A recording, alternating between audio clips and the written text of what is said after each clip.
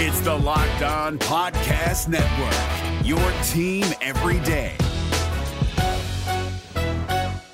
Jackson Gatlin here, host of the Monday edition Locked On NBA podcast. Every Monday, I cover the three biggest stories in the NBA with the local experts from Locked On. It's an awesome recap of the weekend of the NBA and a look at what's ahead. Mark your calendars on Monday to join me for Locked On NBA podcast, available on YouTube and wherever you get your podcasts. You are Locked On Raptors, part of the Locked On Podcast Network.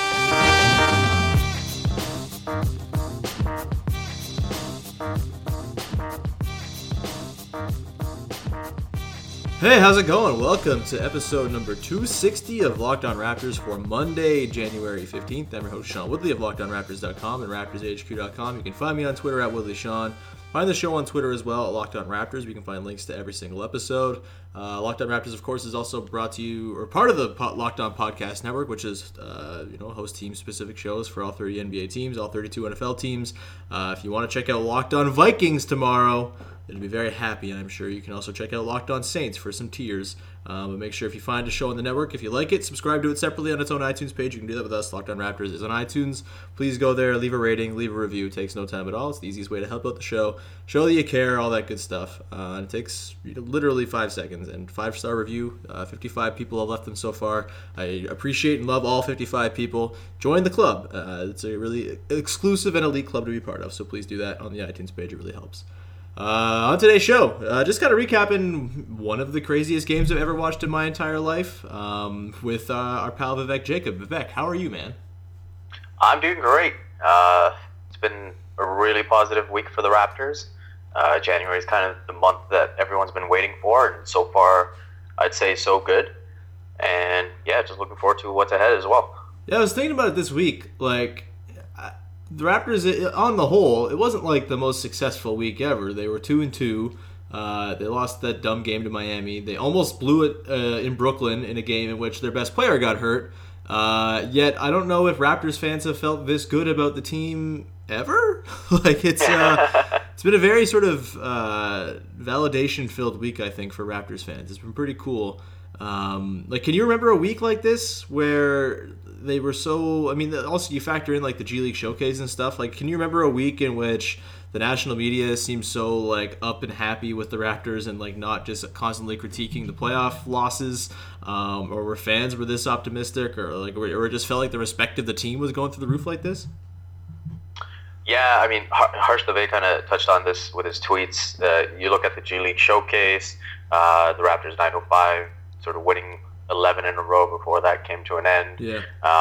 And then you look at the Raptors on national TV on Thursday night against the Cavs, coming up big without Kyle Lowry and Serge Ibaka.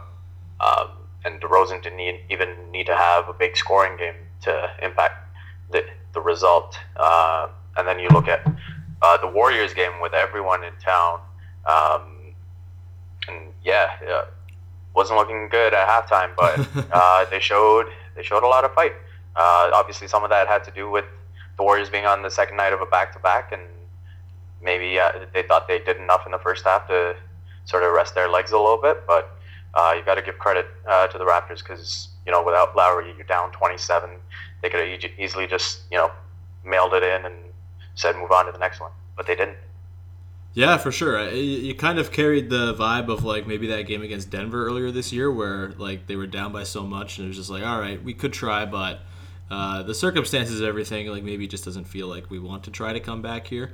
But no, man, they did. It was really fun. The bench was spectacular. DeMar was outstanding as well. He finished with 42 on 17 of 31 shooting. We'll get to the final sequence of plays in a little bit, but what was your sort of, what was your roller coaster of emotions like watching this game? In the first half, what do you think was going wrong for the Raptors? Was it just the fact that they were up against maybe one of the best offensive halves anyone's ever seen in basketball? I can't remember a team being that just deadly efficient in a first half. They have 81 points on 71% shooting. What are you supposed to do about that? What do you think was kind of leading to the Warriors just having everything come to them so easily? It was just that they're the Warriors, or what was going on there? So I think the Raptors just sort of, it's so important in these big games how you set the tone. Yeah. And you look at the Cavs game for comparison, and you had Jonas Valanciunas right at the beginning, getting every defensive board, seemingly getting every offensive rebound. I think, what was it? He had 9 and 9 in the first 6 minutes, and I think that just set the tone and allowed the Raptors to dictate the pace. And this game was in stark contrast because they just sort of tried to get into this shootout. And so while they were able to hang with them for a little bit, I think at one stage it was 34-33, and then I think the Warriors, they went on a 25-4 run. And a lot of that had to do with the Raptors going to that all-bench unit and just not being able to sustain. They just don't have the offense within that unit to keep up with the Warriors' offense. And so I think a lot of that stems from just right at the beginning setting the tone of how this game is going to be played, what the pace will be. And then you look at the second half in contrast, they really played a lot more aggressive. They got to the line in the third quarter, and then the young guys were just a lot more confident. Casey touched on this as well, just them starting to believe that they can beat that team, and then they played like it. Yeah, I think so too. The first half, I don't know. Yeah, I take your point. I totally agree that it seemed like they were just like, all right, we can come out here and try to win a shootout, and that never ends up working against the Warriors. And they were on like a different level of they were even at like a different level than what the Warriors are typically at last night. So you weren't going to beat them at their own game, and that's the kind of issue that you get drawn into with the Warriors, right? Is you try to play like them and you just get blitzed. And yeah, when I feel like the absence of Kyle Lowry was really felt in that second quarter. I mean, absolutely. I don't know. Casey hasn't really gone with the staggered lineups at all this season, but I feel like in a game against the Warriors, maybe that's where he would have chosen to like, all right, maybe we'll go with Lowry with the bench here instead of going all 5 bench guys. Because like, you go out in the second quarter and it's bench on bench, but it's the Raptors bench, which is all their bench dudes, and then the Warriors bench, which features 2 top 25 players in Klay Thompson and Draymond Green, and 2 incredible defenders at that. So when you have a lineup that already kind of struggles to create shots for itself up against a unit like that, I mean, you're asking for a 38-19 quarter, and that's exactly what they got handed to them. What changed in the second half? Like I know you mentioned the free throw shooting. Was it just? I mean, I also kind of feel like a big change in the second half was just the Warriors stopped being the most complete and unbelievable version of themselves and kind of came back to earth a little bit. But was there a certain adjustment that you saw? Something that the Raptors did, the way they rolled out their lineups? Was there something that sort of you think kickstarted the comeback like that?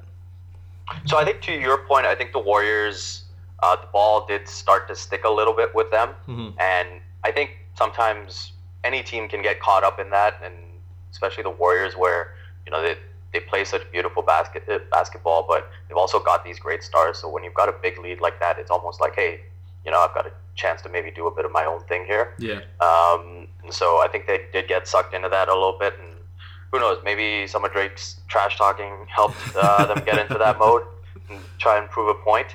But the other thing as well, I think the Raptors were a lot more aggressive with the screens, just getting a lot more aggressive and making sure guys got hit when they were running off picks. And I think there were a lot less opportunities where the Warriors were getting the ball in the catch and whereas in the first half where they maybe had that extra split second to look up and find a cutter or get up for the shot. Now they had guys in their faces, and it was just a lot more aggressive on the defensive end. The NBA playoffs are right around the corner, and Locked On NBA is here daily to keep you caught up with all the late season drama. Every Monday, Jackson Gatlin rounds up the 3 biggest stories around the league, helping to break down the NBA playoffs. Mark your calendars to listen to Locked On NBA every Monday to be up to date. Locked On NBA, available on YouTube and wherever you get podcasts. Part of the Locked On Podcast Network, your team every day. In the fourth quarter, I mean, let's get to this now. Let's get to what happened late in the game because this was kind of the sore spot for people at the end of the game. I mean, For me, the fact that they were even remotely close, everything was gravy at that point, and I never really expected them to win. I think I tweeted with like 4 minutes left, like, oh, they're going to lose by 15, but hey, this was really fun. Obviously, they didn't let it get away like that, and they kept it really close, and they had a real actual chance of winning the game late. We get to that possession where DeMar has KD on him. They don't really do a whole lot in terms of actions to get him free, or they don't really look for a switch. And first of all, the issue was that I think it was DeRozan and CJ Miles that were kind of teaming up for this play. CJ Miles was supposed to set the screen. I think it was Curry, or no, sorry, it was Durant that was on DeRozan, and it was Curry who was on Miles, and Miles was the inbounder for this play. And I think if you notice what Cooper Smither pointed out today, he had a really great observation on that play just before it happened. He's got the video on his Twitter account right now. Draymond instructs both Clay and Steph to switch assignments. Yeah, so that set it up so that Curry was going to be on Miles, and then there was not a very good screen by Miles. There was not really any separation. Curry came up pretty high. There was lots of time for Durant to recover back to DeRozan, and then I think what the Raptors wanted to do is maintain the 2-for-1. That's why I don't think they rescreen or anything like that. I thought they were just trying to get the shot up as quick as they could. And you get DeMar with Kevin Durant and a little bit of space. Durant wasn't totally up on him or anything. There was room to get the shot off. Did you have an issue with that shot, the one that missed for DeRozan? Would you have done something differently, or is it a situation where it's DeRozan's hit that shot a million times, he's got 42 points in the game, just give it to your best guy and hope he can do what he's done a million times before?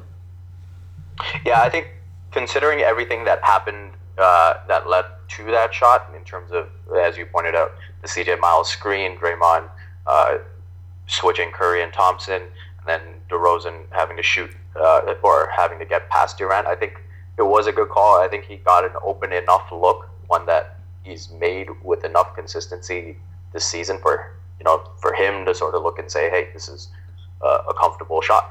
And it rimmed out. That happens. But I think overall, down the stretch, I was disappointed with CJ Miles. You look at him missing 2 of 3 free throws. Yeah. And then you look at not setting a great screen there, and then even to show a bit of panic with it was about 9 seconds left. He didn't really need to force that 3-pointer. Mm-hmm. The Raptors could have just shown a bit more patience there and got a better look. So just some disappointing plays, especially coming from a veteran, the guy that's been sort of the bench dad. So but hopefully that's something that he can sort of learn from and progress as the season goes along. Yeah, here's hoping. And I feel like there's a lot of situations where Miles won't even be closing games. I mean, his shooting is always going to be an asset to have out there, but I'm not sure he closes that game if Lowry's available. And that play is probably a whole lot different if Lowry's the one screening. Right. And there's just a whole bunch of different factors that go into it. And yeah, Lowry is important. And they did all they could without Lowry, but having him in the lineup would have been just a huge bonus for some of the situations in which they were kind of exposed. I thought, and the Warriors do this as well. They do a really good job of switching everything except for with Steph. They do a really good job of avoiding switches with Steph. And that kind of, everyone's like, oh, try to get the switch and get DeMar on Steph. Yeah, sure, that's not that easy. This isn't the Celtics of last year where it's oh, we can get the switch onto Isaiah anytime we want. The Warriors are pretty mindful of that stuff. So, yeah. And they could have tried to get a switch with Durant off of DeRozan. Okay, then you have Draymond Green or Klay Thompson on him, or Andre Iguodala. It's not really, you're picking between pretty bad options anyway. And the way the rest of the offense was working, OG had a pretty nice game offensively, but neither Serge or Jonas were particularly good. They weren't even on the court. Was Serge on the court late in the game, or no? Was that Siakam and Pirtle? No, both Serge and Jonas were. So you're not drawing something great up. Cheerleaders. Yeah. Other than that. So you're not drawing something up for Pirtle or Siakam at that point. You're not trying to design a play where it's swinging to Siakam for a 3, considering his struggles from long range so far this season. So I think considering the options, considering who they had on hand, I have no problem with just drawing it up and hoping DeRozan can kind of go ISO. Again, this is the exact same play the Warriors ran to get the lead as well, with Durant getting that mid-range shot. This is what teams do. This is not exclusive to the Raptors. Lots of teams simplify things late in games to prevent turnovers or just ensure that their best players have the ball in their hands with a chance to make a shot. You don't want to have CJ Miles having to be the guy in his hand, with the ball in his hands when you need a shot to be made. So I think while it's fair to sort of look at what they could have done differently, I think the reasons why it ended up being that shot, I'm totally fine with. And like, there's no one on the court I would have trusted taking a shot, especially from that range, over DeRozan in that game. He was just incredible. What was your? I guess we could talk about this. Although the last 2 minute report came out today, there wasn't really anything all that pressing. There's actually a few missed calls against the Raptors that didn't go against them from the last 2 minute report. I don't know. Did you think the officiating had much of sort of a hand in how this game figured out? Because honestly, I didn't come away from that game thinking, oh man, they got jobbed by the officials. I came away from that game thinking, oh man, the Warriors are a team of robots, and the Raptors just hung really closely. Yeah, there were a couple of annoying calls, but even the one, like the Pirtle one on Steph, I mean, that was probably not a foul. I mean, I think in the actual spirit of the rule, it is a foul, but they kind of don't really call it. It's kind of been a thing where if you have momentum, you get a clean block and you hit the guy afterwards. They don't really call that, even though I think technically in the rules, I think Ryan Wolstad tweeted that today, like technically it is a foul. But I don't know. I didn't feel like that changed the outcome of the game. Obviously, if Steph makes those free throws, then maybe it's different, but ball don't fucking lie. So did you think the officials played any part in how this one turned out? I mean, I'm not sort of going to get into the butterfly effect of what could and what couldn't have happened, but I think there was a bit of an impact just because of when the calls were made. I think that's what you have to be mindful of, and I the only thing I wonder about is how the referees define a sequence. Yeah. Because I've never seen that call before, where they actually go back and see when the ball went out of bounds first. Yeah. So it sort of puzzled me when they weren't just looking at the last touch of the ball by Curry and sort of determining who it went off of there. Mm-hmm. Because there's been plenty of, like, I can recall a few times where I've seen the ball go out of bounds beforehand and they haven't done anything about it.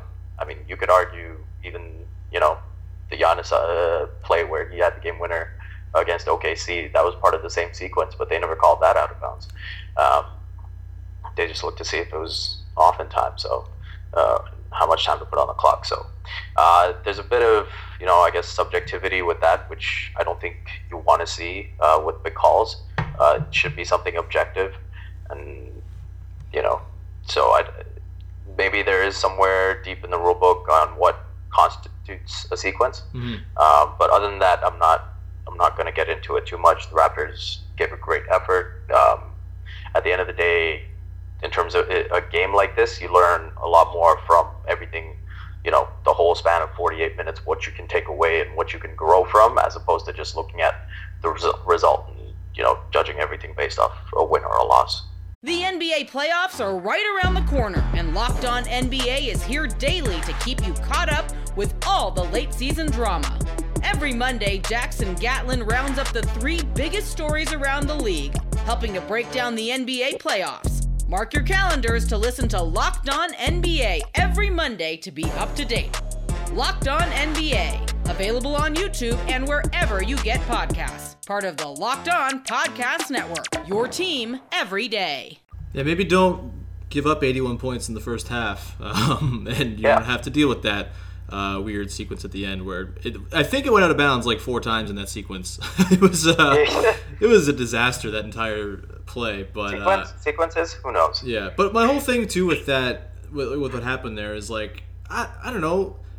With the replay thing, like maybe it wasn't totally within like what they're actually supposed to be able to review, and maybe it should have just been who touched it when it last went out of bounds, and that's what they were reviewing. But like, if we're going off, been 1 second left, and they're still down 3. So and it's like, but also if we're going off of when it actually was out of bounds first, like it probably was out on DeMar first, and if the replay caught that retroactively, like.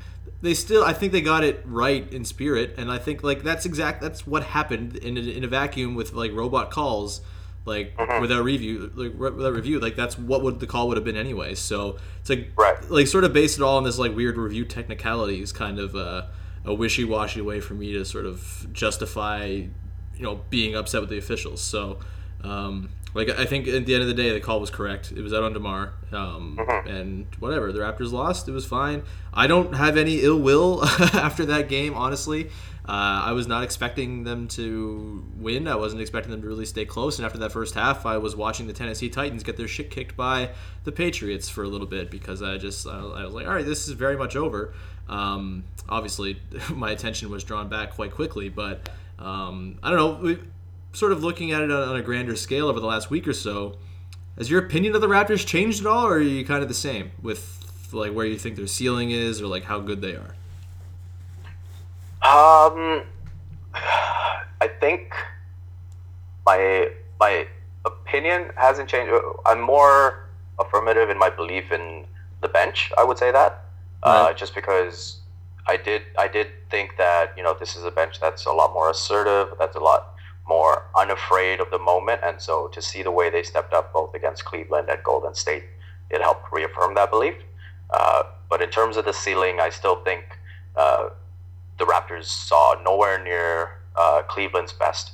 So I would still, say that Cleveland would be a definite favorite in a series. I would still say, Isaiah Thomas looked nowhere near the Isaiah Thomas of last season. So there's still a lot of time for him to get up to speed. LeBron James has struggled over the last few games, so he wasn't great either.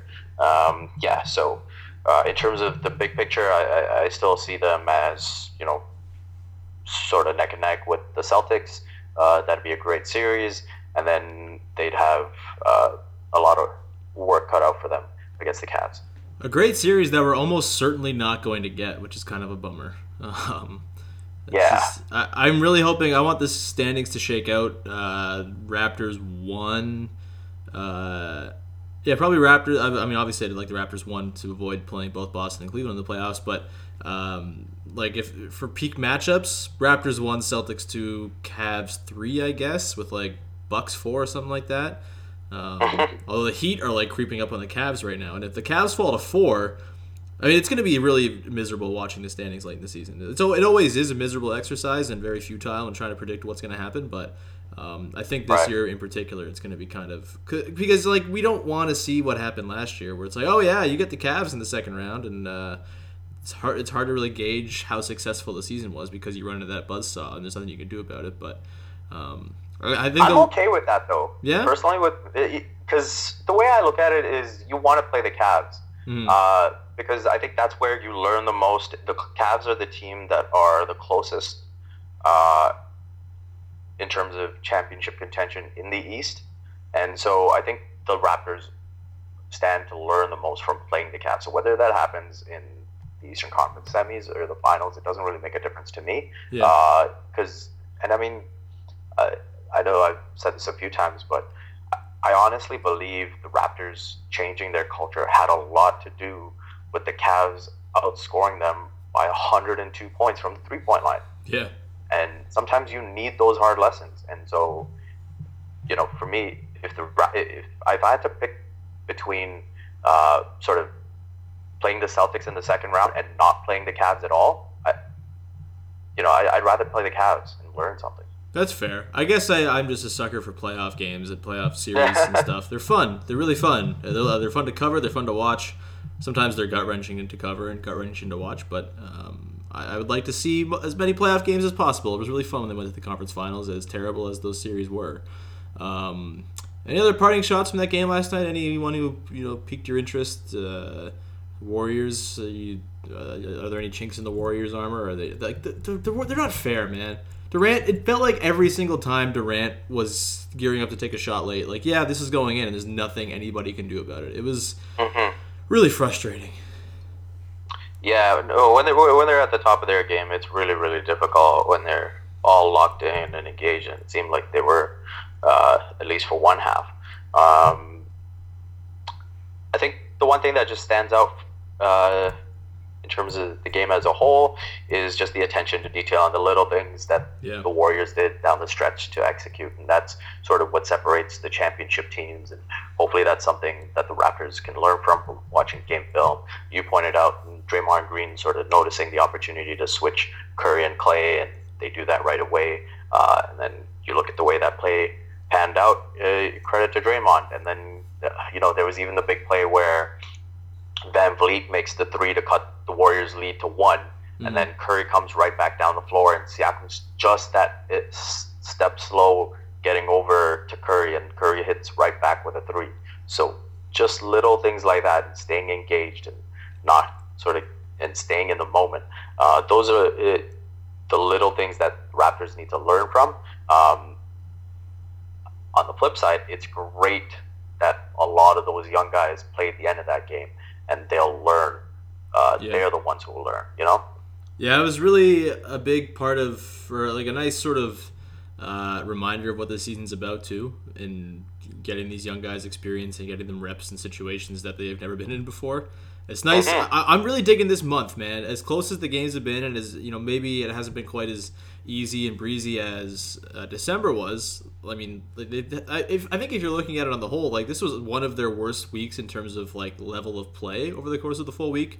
Cavs game notwithstanding, but like they weren't particularly sharp against Brooklyn. Their offense was just brutal against Miami, and the defense against the Warriors was just putrid in the first half.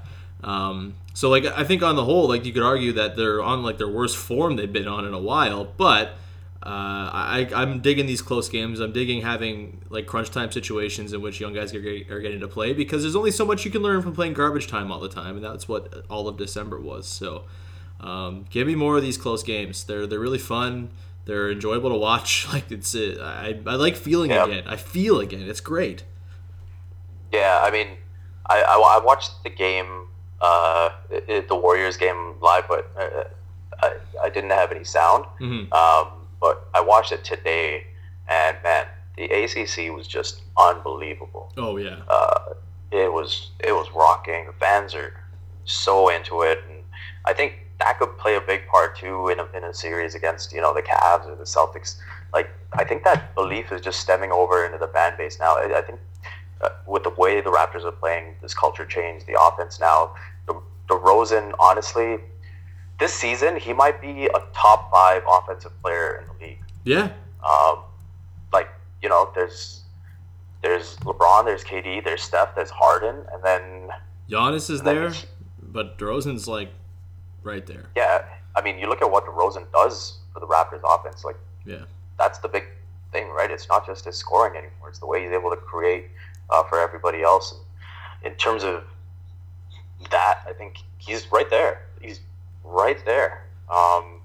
And so I think with that change now, I think there is a lot more optimism, and I think that translates over in terms of the Raptors cutting into that Warriors deficit. You could just almost feel the fans like believe just as much as those kids did that were playing the game. That they can beat this team. As crazy as it sounds. They can't beat this team, but the Cavs maybe, those defenseless Cavs, maybe them. Sorry, I'm just I'm getting. The Titans are offering an extension to Mike Mularkey, which is very sad, and it just came across the wire as we're talking, and I'm just laughing because it's so stupid. Either way, that has nothing to do with this basketball talk, but just thought I'd share. You have any? I feel like we've covered it pretty well. It was a really fun game. It should be a pretty good week as well. Philly on Monday in the afternoon. That's gonna be fun. You get the Pistons and Spurs later this week. Minnesota as well.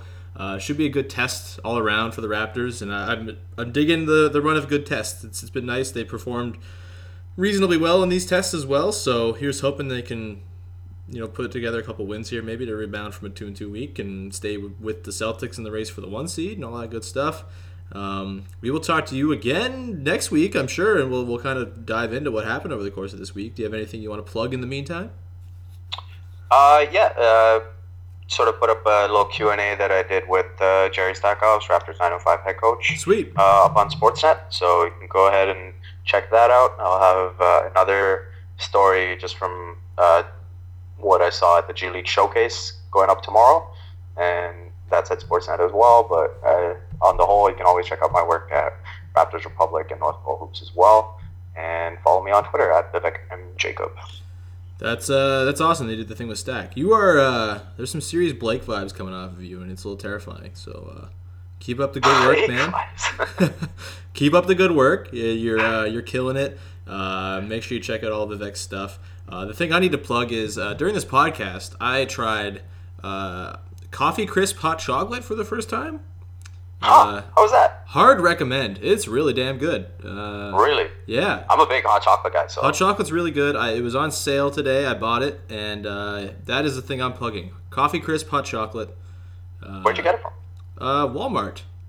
It was just yeah. I was just there picking up a couple things, and it caught my eye, and I'm very glad it did because it is delicious. All right. So yeah. Also, LockedOnRaptors.com, and I'll be covering the game this week against the Pistons, so I'll be there. I'll have something written about that as well, I'm sure. I've been really lax with the writing this month because I'm not Vivek and I am very bad at my job. But I'll have some written stuff coming down the pike soon. I've been busy. I'll justify it all by saying I've been busy. It's fine. You do great work, Sean. Let me tell you. I always look forward to your work. You're great with the podcast. You're always consistent with that. So. Oh, well, yeah. I appreciate you saying that. This has earned you another invite back. So, Vivek, thanks for coming on, man. Everyone, thanks so much for listening. Make sure you tune in to Locked On Raptors on iTunes. Leave a rating, leave a review, all that good stuff.